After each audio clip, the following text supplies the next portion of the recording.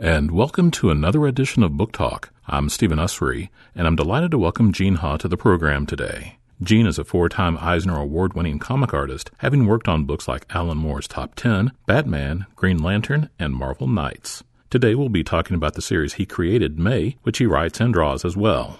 Lion Forge recently released the second volume collection, which is about a pair of sisters from Indiana who find a portal to an amazing alien world.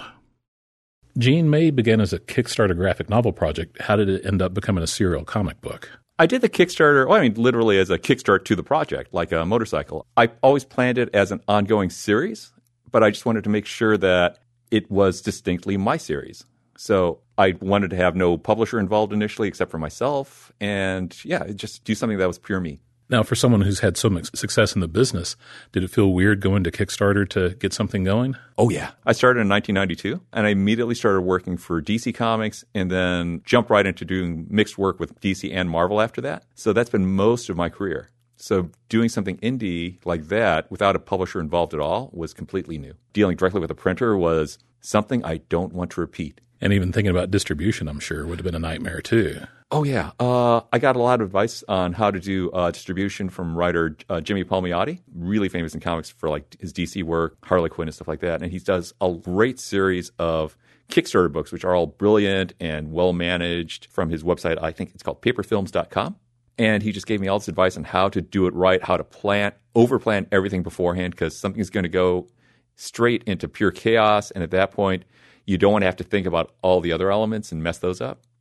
And one of his bits of advice was make friends with your local post office. And I should have done this, but I didn't. After you mail all your books, throw a little party for your people at your local post office. They bring by a giant pile of like multiple boxes of donuts or something. Yeah, I really still should do that. I owe those guys. Well, I remember there was a famous essay by Jonathan Franzen about the Chicago post office. So I would really do that because that place kind of seems scary. Oh, I live outside Chicago, so my local suburban post office seems really boring and quiet usually. It's not that far from Chicago, but it's not quite in the heart of it. I know for people who live inside Chicago, there's a reputation for the Chicago post office of sometimes your packages just never show up. Yeah, it seems like pure chaos over there. So you live in a near western suburb of Chicago. Is it Berwyn? Yeah. Is there any difference from when you first started out to now? Is there an advantage or disadvantage of not being in New York or Los Angeles? Can you be located anywhere? What is that like? I can literally live anywhere. I used to say back in the 90s I could live anywhere with a good FedEx office, but nowadays I can live anywhere with a good, steady internet connection. All the files are sent digitally. It's actually kind of a surprise for the offices if you actually want to mail them something. I have a friend, Stephanie Hans, who draws dye. She's French, but she oftentimes will just travel around the world while doing pages for her comic book series. So she's lived in places like New York City, somewhere in California, Japan, like Singapore. She's like lived inside of this tourist district, also which is famous for prostitution, but she didn't do that. But it had a lot of good food. She lived in the red light district of Singapore for a while just drawing comics pages and just being a tourist. Boy, Singapore. I read a book from there a couple of years ago, The Art of Charlie Chan Hak Chai by Sonny Liu. Huh. It won like the biggest fiction award in Singapore. It's the first time a graphic novel ever won. Highly recommended. If you haven't ever seen it, it is an incredible book. Okay, now I really want to read that. I think I read a headline about that award, but I didn't know any of the details till you told me it. So, I'll cut this out of the podcast, but okay. I'll just explain to you real quick. He created an artist named Charlie Chan Hak Chai, and he went through and he made an entire career for him and showed his evolution when he first started out in comics and how his style changed from talking animals to superhero type things. Huh. And the art styles changed over the years, but it's all a way to give the history of Singapore. That's clever. Because they had merged with Malaysia and then split from Malaysia again after a period of just a few years and going from the British rule into independence and everything. Just super fascinating. Oh, I think you should leave that in because I'm going to say that parallels one of the founders of the American comic book industry, Will Eisner, where he did slightly fictionalized memoirs of his own life, showing his life inside, how he grew up on the streets of Manhattan when it was Jewish ghettos back then. And then he got into the comic book industry, joined up during World War II, and then got back in the industry. And his biographical comics are just amazing, and it shows both the history of the United States in the 20th century and the history of comics and his own life. And you've talked about your similarity to him, both being of immigrant parents and getting into the comics industry. And yeah, I think there's some strong both historical parallels and especially emotional parallels between the Jewish American experience and the more recent Korean American experience. So it's just kind of nice reading about like the guys who founded the industry, who are often Jewish guys who are shut out of the Anglo-dominated newspaper comic strip industry. And therefore, they created the comic book industry as a place where they were going to try to use their talent anyway. People like Jack Kirby and stuff like that. So another thing came up. I don't know if you'll believe me. When I first started to read May, I was going, why am I thinking about Why I Hate Saturn right now? Oh, yeah. And then I read later in the notes that it was indeed an influence for you. Yeah, and I have fessed up. It was actually at the last Memphis Comics Expo I was at. Kyle Baker was there, and I talked to him about how Why I Hate Saturn was a huge inspiration for me. I showed him my book and said, these bits are totally inspired/swipe from your book, Why I Hate Saturn, and I hope you're cool with it. And he was totally cool with it. And it was transformed enough he didn't mind. And his signature is modeled after Eisner's signature. Oh, yeah. Everything comes full circle, it seems. I didn't realize that was true, but I mean, now that you mentioned it, it's really obvious because it looks like the Eisner Award E. When you had pitched people that you were going to do the 68-page graphic novel, but then you go ahead and get picked up by Dark Horse for the series, how does that change the way you approach the story in terms of arcs and having to kind of cut arcs down to book length instead of maybe just a longer arc or shorter bits? Having an editor is having a new collaborator. And there's a funny thing at Dark Horse where I just burned through editors. Frankly, the first editor who recruited me to Dark Horse, Scott Alley, soon left the company. So I never got to actually work with him. Was it because of you? No. Thank God it wasn't because of me. Let me see. Then I worked with a bunch of editors there. And then Dark Horse does not focus well on kids' books. They do great books for adults, and especially for people about my age or comic book hardcore grognards. But they were a little bit confused on how to reach out to the book publication, library, and the kids' markets. And then Line Forge just turned out to be a much better match for me. So I moved there. Then I got to work with Andrea Colvin.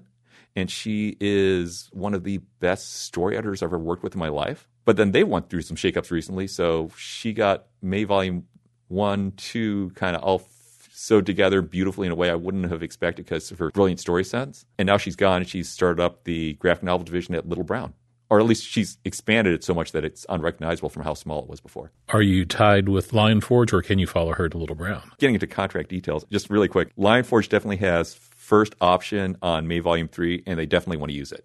So theoretically, I could go somewhere else, but I don't want to. Even though Andrea Colvin has moved on, her handpicked assistant, Grace Bornhoff, is still at Lion Forge and has her blessing to continue on with the editing. So I'm very, very happy with that. So our story begins in Indiana. Which part of the state does May and her family live in? The fictional Raintree County, I've placed that inside of about where the county where my wife grew up.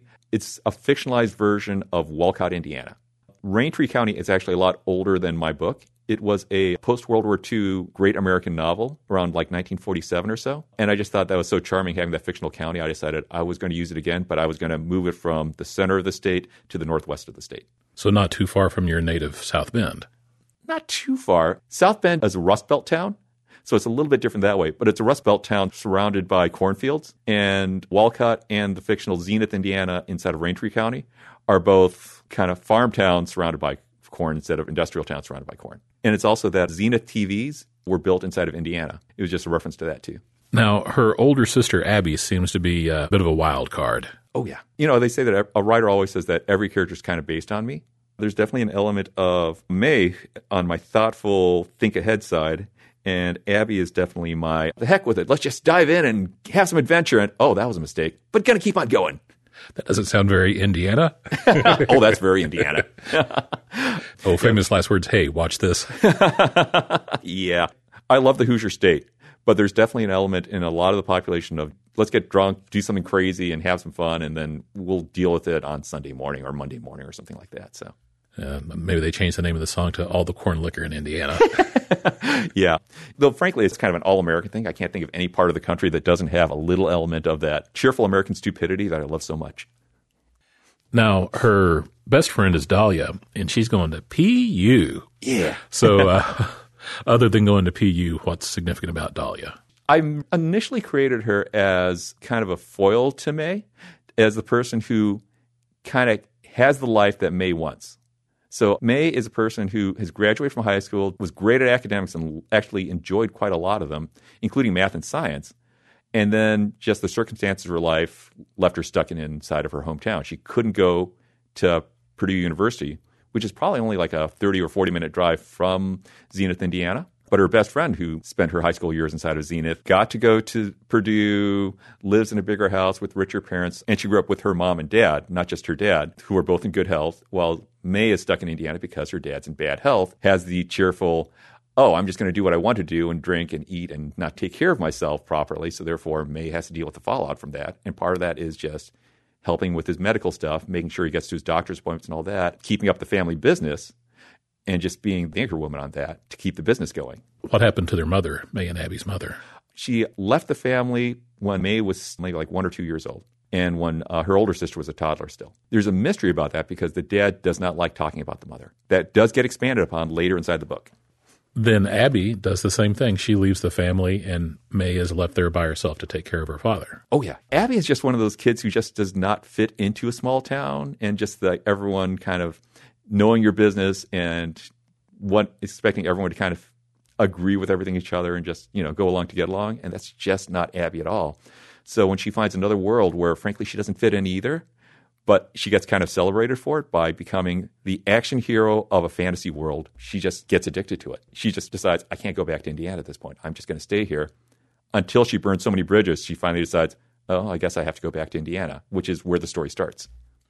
And do you think she would have chosen Indiana had she had a choice? If the portal weren't there, would she have gone someplace else, or did she actually feel a real obligation to her family? Oh, you mean for Abby? Yeah. Do you think if a portal would have been in San Francisco or Berlin or something like that, she would have preferred to go there?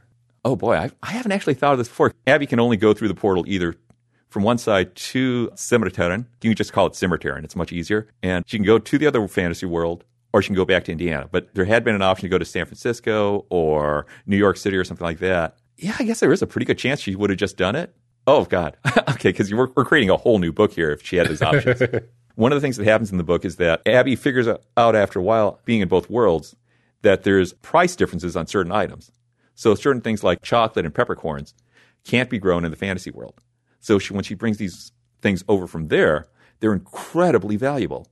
While there are other products from that world that are actually valuable in our world. So if she'd actually worked at it for a bit, and if she had a doorway to, say, let's say New York City, she probably could have figured out some type of weird handmade artifacts that are relatively cheap inside of the fantasy world and brought them back and said, hey, look at these amazing, I don't know.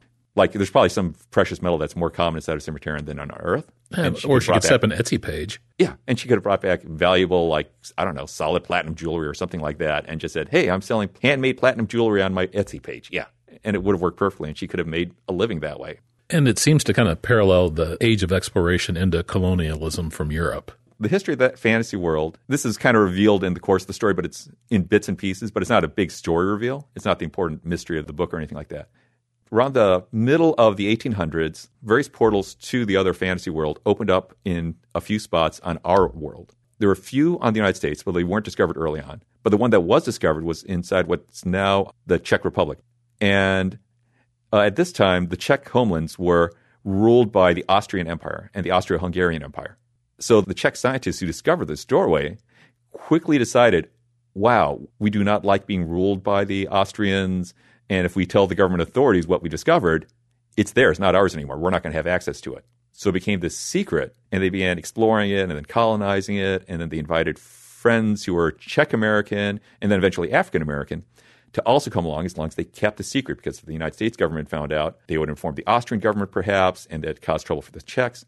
Or when they invited the African-American scientists in the United States, they realized, oh, wow, look at this whole land here where we don't have to face segregation and the horrors of, like slavery still. Yeah, slavery and lynching, yeah. Well, it was post-Civil War, I think, by the time that the African-American scientists got involved. But still, it was a place where they could just go and be free. And so, once again, they didn't tell the government. And then the doorways just suddenly closed a little before World War I, and people couldn't go back and forth anymore.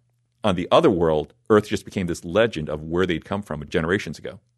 Why did you choose the Czech Republic or Bohemia or whatever it was called in the mid-1800s for the Genesis? Austrians definitely called it Bohemia, so yeah, you got that right.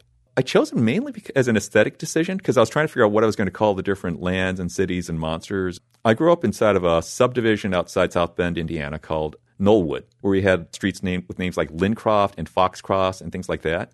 So when I watch a TV show like Game of Thrones and everything has names like Black Castle, and things like that. I was just like, oh, this sounds like the streets I grew up on. This sounds like the most boring fantasy world possible. If I make a fantasy world, it's not going to have names like that. And then there's other options like anything Scandinavian or German sounds like cheesy heavy metal bands to me, or IKEA furniture. So I didn't want to go for that option. Latin sounds pretentious and didn't make sense for the story. I didn't want to have it be an ancient Roman. Japanese, again, it just sounds way too specific or things like that. And it just, everything kind of came together where I liked how Czech words looked, even though I didn't know how to pronounce them. It seemed almost as alien as possible while still using the Roman alphabet. Yeah. And it was just fun. It was just, the names were just fun. And I began using a Czech English dictionary to just make up placeholder fantasy names that I thought could work. And before publication, I realized, okay, these are really bad. Someday someone who speaks Czech or grew up Czech is going to read these and just be really angry with me if I keep these placeholder names. So I worked with a professor of Slavic languages at the University of Chicago, whom I still haven't met yet, named Malin Sternstein. And she took my placeholder names and then made very, very clever Czech language names, oftentimes of mashups and portmanteau words and stuff like that for all the things I'd made up. Have you learned to pronounce Czech in an acceptable way? On my website or in the back of May Volume 1, you can find a glossary for the names inside of the May graphic novels. There's a pronunciation guide there and some advice. And if I have the pronunciation guide in front of me, I can definitely pronounce it right. But there's little things like the R's are always thrilled. S's sometimes have a T sound in them. So like Simmerteren, not Simmerteren, it's Simmerteren. How hard do you hold to that timeline of what really happened in the mid-19th century in Central Europe when you're then theorizing what a splinter world from there would have turned out like? Well, the most important part is the cutoff date of around 1910. Partially, I didn't want to get World War I involved in it. But also the other thing is that I didn't want the scientists who traveled over there to have a good understanding of Einstein's special relativity theories. So essentially, all of that stuff, and especially quantum physics, are completely alien to that world. So if they got a hold of a cell phone, they might start to understand how it works, but essentially they'd have to learn quantum physics to really understand how it works. So things like May's cell phone is like a complete wonder there. They have never seen anything like it. And also when May, frankly, finds a piece of technology there that can communicate through radio waves digitally, and May has the only cell phone on the planet, she's the only person on the planet then who can actually communicate with this device. Because there's some ancient technology there that no one really knows where it came from. Yeah, from before the Czechs and then all the other humans followed over. There's a deeper history which is going to come out in May Volume 3. There's a big ballroom bash, I guess is the best way to put it, at the end of May Volume 1, where we get to see some of the alien ancients technology. And it's not like Earth technology, and May's the only person able to interact with it. And it's only because she's carrying a cell phone. In Volume 2, we get a little bit of a Connecticut Yankee and King Arthur's Court going on. Oh, yeah. I should mention, in May Volume 2, I brought on 2 guest writers. And I spent most of my career working at DC and Marvel with writers and me drawing their stories as the artist. I like collaborating, so I brought on Mark Waid to write one issue, and that was the Connecticut Yankee and King Arthur's Court story. That's where that cutoff date of roughly 1910 really became important, because we had to figure out inventions that had been either not invented by that time and that May could then invent there using the technology they had there. And it took a long time for me to figure out the big key technology of something that she'd be able to figure out how to construct in a month's time if she's a technological genius, not quite Tony Stark or Riri Williams, but as much as you could expect from a real person who's an absolute technological genius in our world. And it turned out to be a thing we're talking into right now and that you're listening to us through, which is microphones and amplifiers. It's kind of a miracle that this technology actually got invented. Even after all the bits and pieces were put together, it still took over a decade for someone to figure out how to make it all fit together to build the first loudspeaker. Now, is there any bit of technology in their world that we haven't developed yet? Giant walking robots, energy effects that can cause earthquakes and eruptions of energy from the ground. The physics there are a little bit different, and not just physics, but also the Oberonie have technology for making Dr. Moreau's island chimera monster fusion creatures and giants and stuff like that, which, the square cube law says can't exist and things like that. There are energies there and differences in how the world works there that allows these things to actually live or be combined together in a way you can't do here. Beyond humans, there's a lot of other creatures there that can communicate and are sentient. Oh, yeah. Some of those predate humans, and some of those are things created by the mad scientists there. At one point, May rides on a creature that's a combination mainly of a mountain lion with a giant rabbit, a kangaroo. It's called a drakun. But it's a combination of just a lot of things I just wanted to draw all at once. There's a character named Pasha who seems like a cross between an Ewok and a stupid rat creature. The face is mainly based on a leaf-nosed bat, and it's just really simple like that. I just made a cutesier version of a leaf-nosed bat. But yeah, he's kind of a stupid rat creature. In Czech, he's called a skret.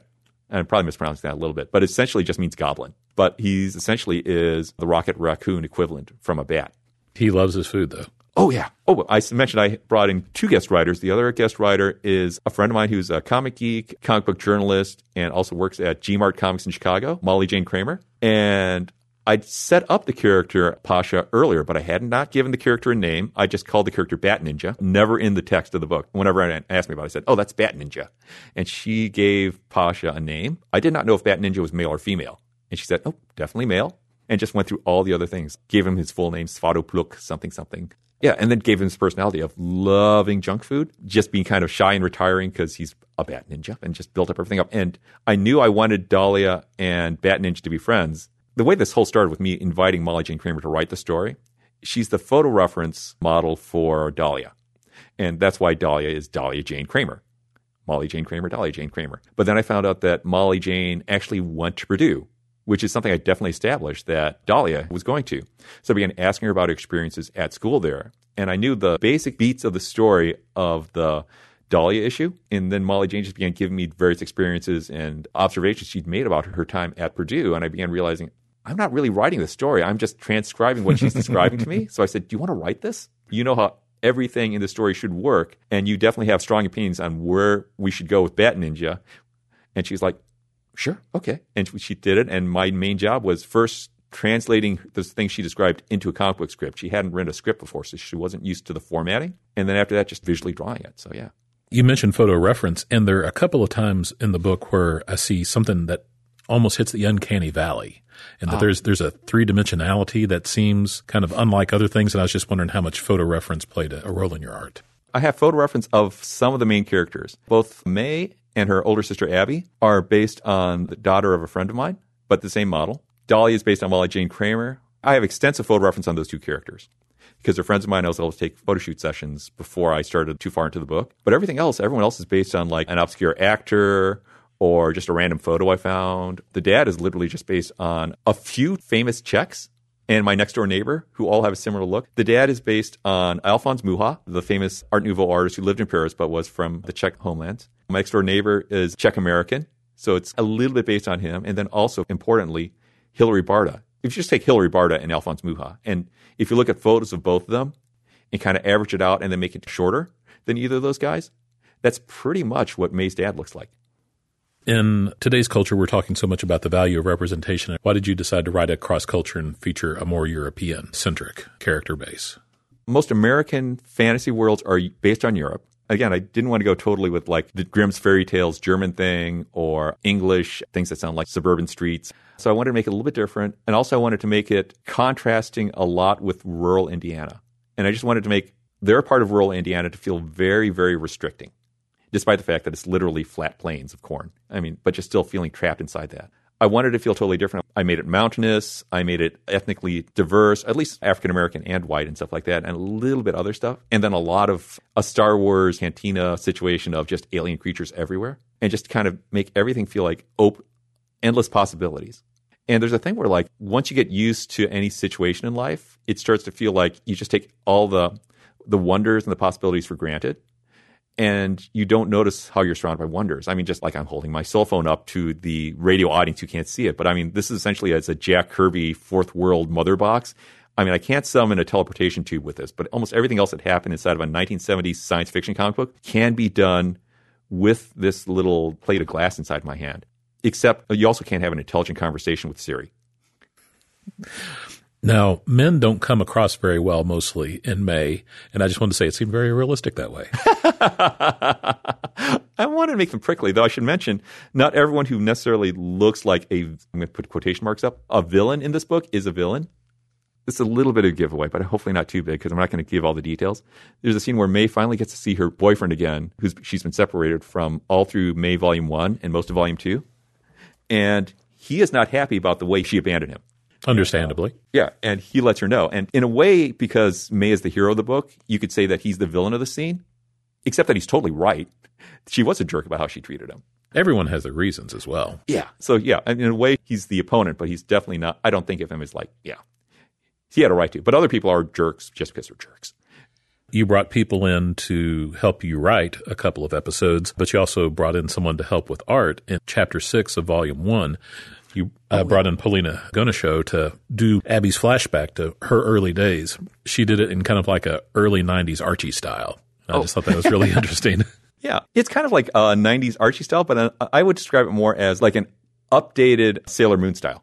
Paulina Ganucheau has a very kind of super clean line style combined with this bright kind of, I would almost call it like a candy-colored color sensibility for the colorist that just works together beautifully. Abby, the older sister, grew up loving things like Sailor Moon and stuff like that. And this is a flashback not seen from May's viewpoint, who's can be very clinical and science geeky and STEM student type person. Abby lives in her own little fantasy world in any situation that doesn't always look like the actual world everyone else is living in. So it made a lot of sense to bring in Paulina for the story that's from her viewpoint, where she is literally a Sailor Moon type hero, even though that's not what's going on at all. Because to a lot of different types of people, and meaning all sentient beings in this other world, she is held from high esteem to the lowest regard. Yeah. When I said that Abby became a hero in another world, the people who love her most are the bipedal barbarian warrior cats. They're about 4 feet tall, weigh probably about 200 pounds. They're incredibly tough, gruff barbarian warrior cats. And they just think she's the greatest human they've ever met because she's scruffy and likes wandering around nomadically like they do and just finding adventure and stuff like that. They just adore her. And what happened is she became the queen of this tribe because the Nukove, barbarian warrior cats, don't normally have a queen. They have like chieftains and stuff like that for this and that for different purposes, but they don't have a permanent royal family. But they needed to make an alliance with some nobles who expected them to have a noble leader like a duke or a baron or a king or a queen. So it's like, they frankly wanted to have a royal marriage alliance, at which point it's like, well, we don't want to marry a human. That's horrible. But hey, you're our friend. You're a human. If we call you our queen, will you be willing to marry this guy so we can have a peace treaty? And she gets guilted into it and chaos ensues. The political situation is very, very complex there. How do you make it complex and nuanced without making it confusing? Yeah, it can get very, very complex. But essentially, it really comes down to, it's almost like soap opera. You know, these two people are feuding and they don't get along. These two people don't get along, but they have to be friends. And these people really love each other, but for political reasons, they can't. You don't have to understand all the back reasons why people have a complicated history. Just know that it's there and then see how they deal with it now to see how the story works. You don't have to understand all the things. You have to understand that some of the things just don't have an easy solution. Like a very simple one is that one character is in love with another character inside the book, but that ex now has a new girlfriend. So therefore, they're not going to break up with their girlfriend just so they can get back together with, so-and-so. Yeah, and you don't have to understand all of the politics behind why they broke up and then why the other people got together. And it seems one of the themes that really comes to be developed in Volume 2 is what obligations are on us to help people, even if they aren't from our world, our species. And, it's a metaphor for what's our obligation in the world to people from other cultures around the world.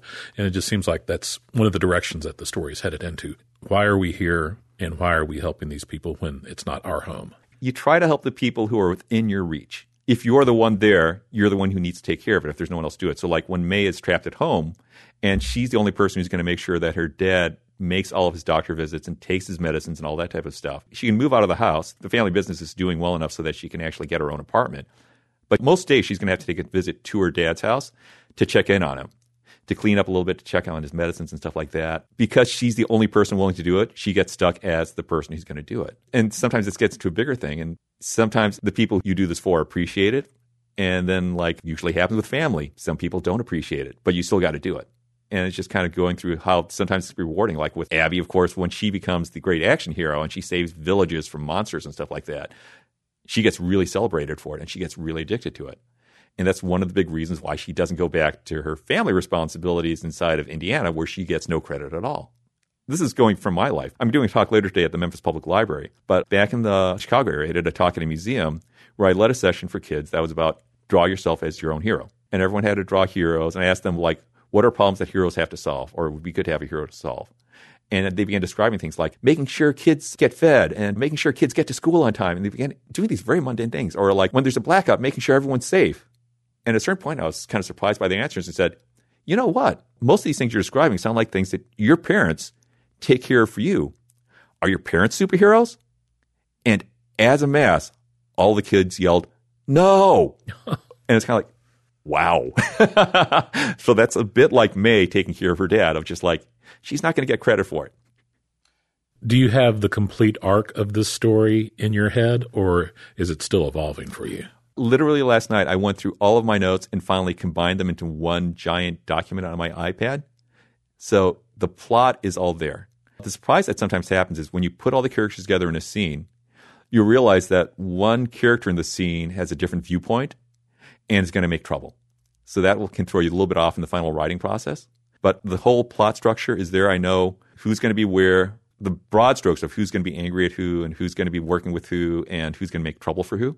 And also, this is very important for me. It's a lesson I learned from reading Alan Moore comic books when I was a kid, especially Swamp Thing. On Swamp Thing, he kept on, every story arc, the threat kept on getting bigger and bigger and bigger. When you keep on thinking it's not going to be able to get bigger, where it's like the Swamp Thing is fighting the biggest, nastiest monster you've ever seen. Oh, he's fighting all the demons in hell for the fate of Louisiana. He's fighting the whole Justice League and he's winning. And eventually he gets to a point where he fights a being of pure darkness that's bigger than all of hell and is on the same scale as God, at which point it's like, what the? I'm not going to go that big. But I mean, I have learned this, what I call like the whole threat ladder thing of I can keep on pushing the story bigger and bigger. And in the third volume, things get a lot bigger than they ever did inside the second volume.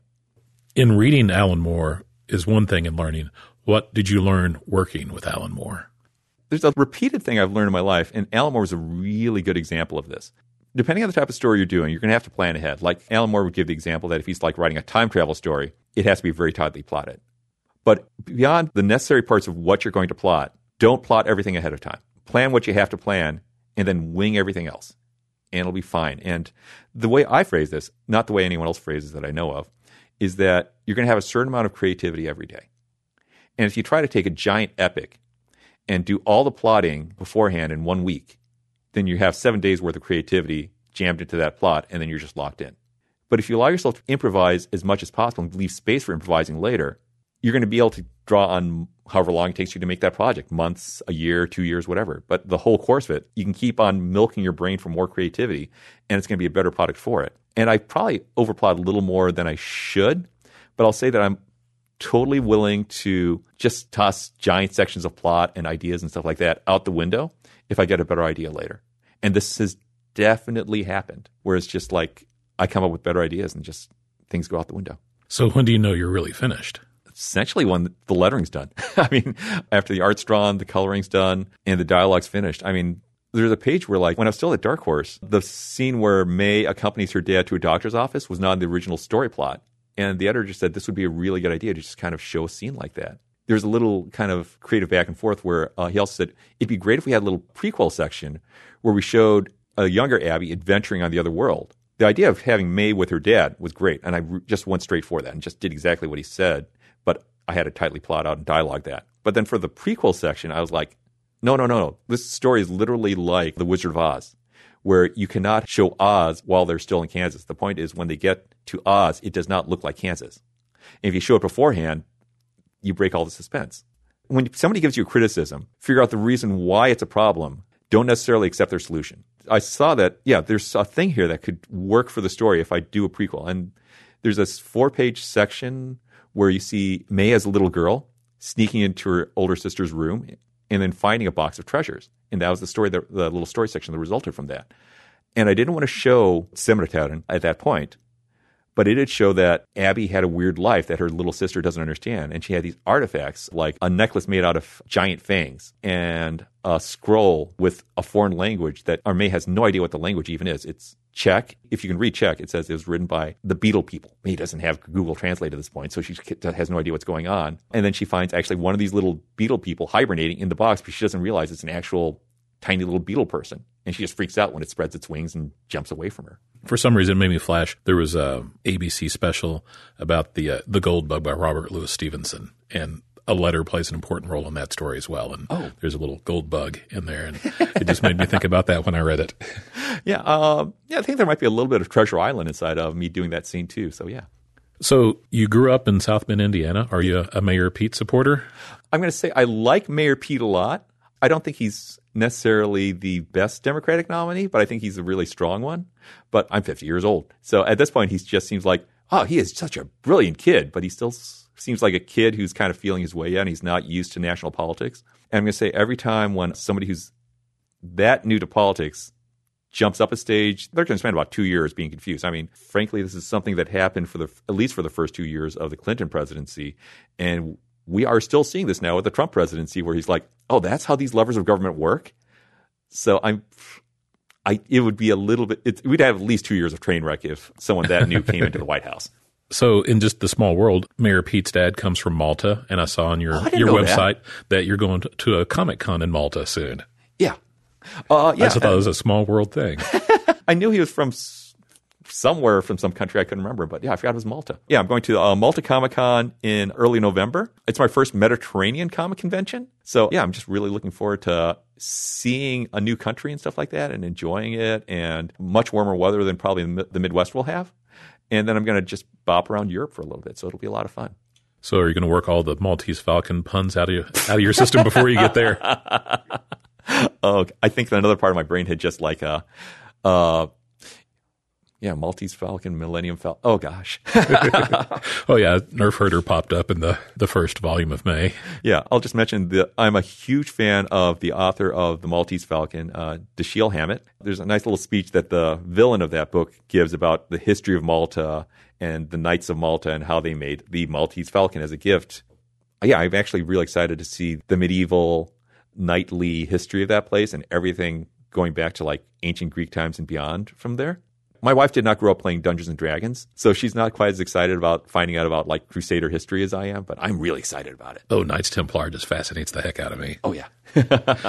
So when will the third run of May be out? Oh, I'm afraid there's going to be a big delay because I'm currently doing a 12-page short story for an unannounced Marvel project. And then after that, I have a 64-page graphic novel for DC I'm doing, which is unannounced, me working on it. It'll take a while to do these because I am really going to be going all out to make the art on these as perfect as I can and in styles that are different than May. So I'm probably going to spend most of 2020 working on those, and then it's going to give me a late start on finishing up May. And May is also a book where it has not been coming out on a monthly schedule at all. And it's a book where I'm trying to get everything just right so I can be proud of it. I guess a way to put it is I've been working on mostly monthly books for most of my career. And there's always been different production things that have kind of limited how much work and how much perfectionism and I can put into each page. And May's the thing where I kind of figured out a system of like, okay, I know how to get exactly what I want onto the page now. Just things like digital production techniques and stuff like that. And frankly, just all these recent art school graduates who are trained in all this type of stuff has really helped make that happen. Thank you to my colorist, Wesley Hartman, and all the rest of the team, Xander Cannon. So when I do come out with May Volume 3, I'm going to make sure it is the most beautiful book. I can make it visually, and the story is exactly what I want. I'm going to just lay it out and figure out the story and play with it and take time and essentially milk my brain for creativity for as long as it takes to get that story right. So it'll probably be coming out, I'm hoping, in first half of 2021.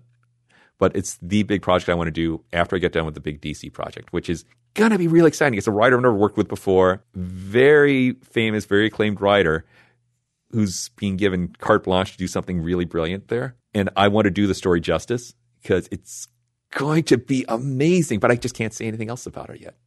And is Prague on the itinerary for your European trip? Not yet. And I don't know how many people from Czechia actually listen to this Memphis podcast. I hope you do. But I am really excited for hopefully someday for May to be published inside of the Czech Republic. And getting to actually talk to people there about the book would just make me so happy.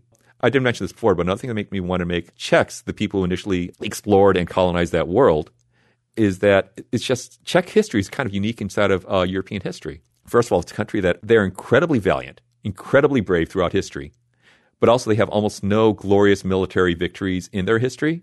It's actually a thing of, well, we got crushed again, but we did it valiantly, and we've been philosophical afterwards. They're also such a philosophical country. Like, of course, after their liberation from the Warsaw Bloc and Russian domination, their first president was a playwright. Yeah, Václav Havel. Yeah, that's not unusual for them. One of the most beloved novels of the World War I period, I'm going to mispronounce it horribly, The Good Soldier Schweik, is about a soldier who, it's never made clear inside the book, but it's a soldier who always acts like an idiot and then gets out of fighting and taking care of his responsibilities, and he's always a sad sack. And it's just seen as like the funniest, most brilliant thing. It's, from that time period. It's just so beloved. It's a theme for bars where they'll just make good Soldier Schweik restaurants themed around his adventures and misadventures and annoying Austrians to no end and Hungarians to no end.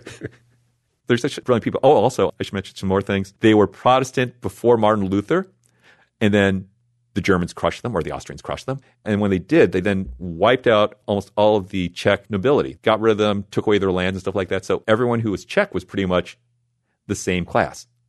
It was an equal society. And they just got very used to the idea that everyone has a voice because we're all peasants now. None of us are nobles anymore, so let's just get used to it. Yeah, they've just had this natural democratic spirit ever since medieval times, which is really unusual. I had no idea about that. It's really unique inside of Europe. Well, I shouldn't say unique. There's probably something I don't know about. But what I know of European history, it's pretty darn unique. Extremely fascinating. Yeah. It's a great it's a great place I've never been to. So also I'm excited. So like, I don't know about Czech Comic Cons, but if you guys ever want to invite me to a comic convention there, I am going to be so excited to like freak out over there about everything. So what's your feeling on beer and sausage and? Oh yeah. Yeah, and I you're from Chicago, so. Oh, yeah. I mean, of course, the original Budweiser was invented by Czechs. Some Czech and German immigrants came to the United States and decided, oh, we'll make a beer called that too. And then there's been a trademark battle ever since. But the original is Czech.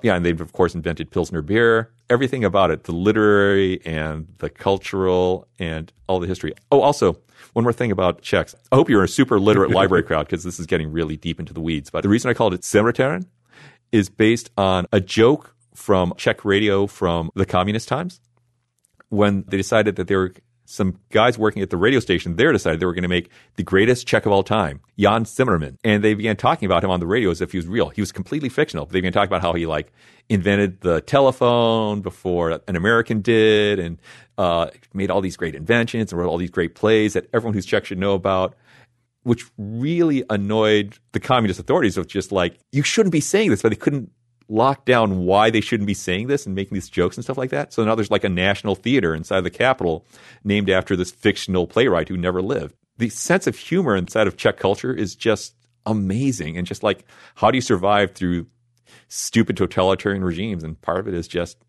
have a good sense of humor and never stop making fun of the stupid people.